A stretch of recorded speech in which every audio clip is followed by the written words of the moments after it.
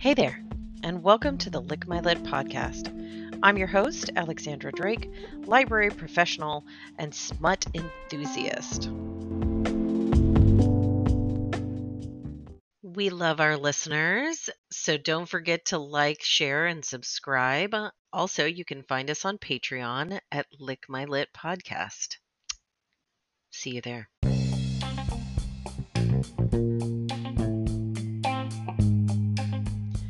Each episode, we'll have hilarious, provocative discussions about erotic literature, authors, and self-proclaimed sexperts. The goal being to create an open, non-judgmental dialogue surrounding sexuality, fetishes, and romance through the examination of multiple genres of erotica. So, let's slide right in. So I read this book several years ago called Salt. Okay. By Mark Kurlansky. I was working at the library and this teenager was like, I have to read this book. And I was like, oh, what book is it? Because I'm a librarian. And I was all excited. And he said, it's called Salt. And it's about like the history of salt and stuff.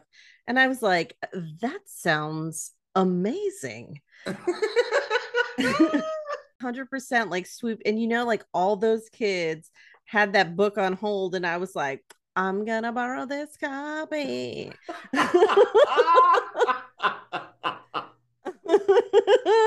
I didn't, but I did put a hold on it. So it was amazing and it changed my life. And I nerded out about it so hard. And I still am, which is honestly total front street honesty.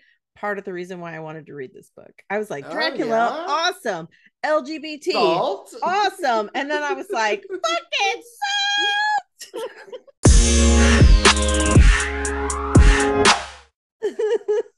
I have to read Salt. It's so good. Life-changing. Listen to it because it's all like there's so many ancient salt roads and stuff. It was literally the first form of currency. It's a mineral that our bodies need, but they don't produce, and it's everywhere, all over the world. It's like the one thing that we have in common. Yeah. Aside from our love of both horror and sex. Preach. Which is also what this book is about. In a really, really dark, twisted way. Yeah. All that being said, Mark Kurlansky's Salt, go read it. Also, this book, The Route of Ice and Salt, again, incredible. And the themes, the big ones, salt. It really, I mean, it's mentioned. I wrote a lot. Salt.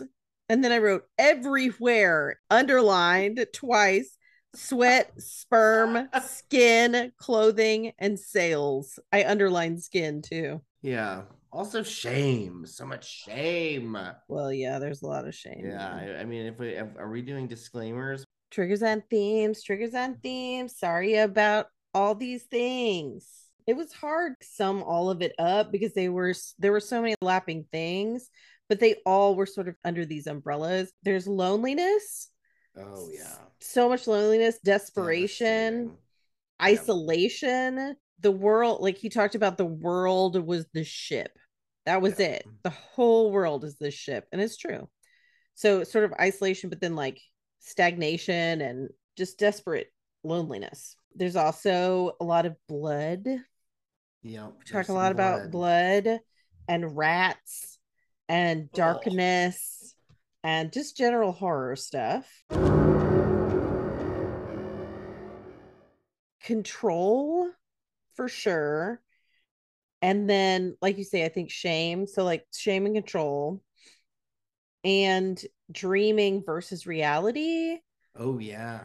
Yeah. Superstitions, self-preservation, and appetites or like hungers and like needs versus honor, obligation, and loyalty. 100%.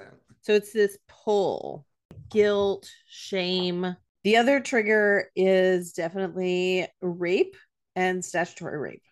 There's a lot of discussion about cabin boys and prostitutes that they picked up on in harbors and things. So there's prostitution and rape and statutory rape. So beware. And then, there's the rats and stuff. And then I think there is some capital God up in there, a little bit of religion. A bit. Well, yeah, it kind of goes hand in hand with the Dracula thing. And the blood. And the blood. You're right. You're Catholic. You know. Flesh and blood. Woo, the blood. Recovering. Constant internal battle between your impulses and what is acceptable behavior, touching and tasting and skin and their bodies. And he talks about hiring a very specific looking crew. Yes. He's very obsessive. Yeah, the captain of this boat is very particular in who comes on his ship. Mm-hmm. And there's some reasons why. Oh, the reasons are their bodies. Yeah, 100%. He looks like, some people ask me why I choose the men I choose. It is because their bodies are taut and hairless. It's like, okay. And not accustomed to heat. It's like from the ice. He's building a fucking pirate dance crew.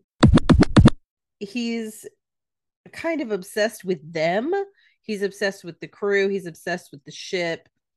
But he would never act on it. That's the thing. The homosexual captain, as much as he's into how they look, he's like kind of horrified with himself if he were to ever do anything about it.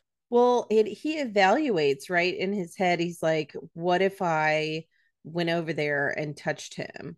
Yeah. Like, what if I, rubbed my face on his hand or something? Right. And at some point he does do something. He like goes over and like licks somebody's neck or something. He does do something, but it's like almost passed off because of, I guess that's another trigger, some like slavery, ownership rights. Like, yeah, they call them the people who are loading the crates onto the ship in the first place, like in Russia and Romania, and when they're loading the ship, he calls them gypsy slaves. Gypsy slaves, there it is. He muses about how loyal they have to be to their masters. How much of your body are you willing to give to this man, to your lord and master? Right. And he basically says, like, would they kill their own children in fealty to this lord? So he goes and licks one in the neck, like you do. Yep. Gives it a taste. And they don't do anything, because he's the captain of the ship, but they kind of give him this look like, dude, what the fuck? Yeah.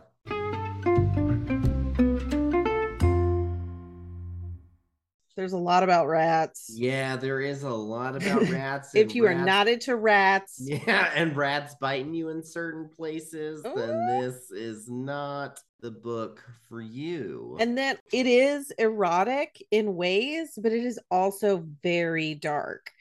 It's not one of those novels that's like Harlequin, woo! And they all lived happily ever after. This is not that. No, they do not fall into the young. This is very sensual.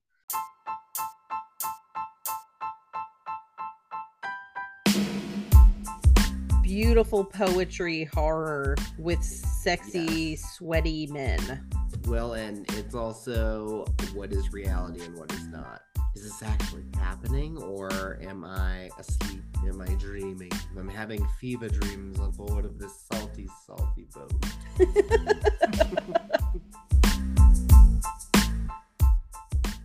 Thanks for joining us for part 2 of The Route of Ice and Salt. Join us for part 3, where we delve even deeper. Stay spooky, and we'll see you next time.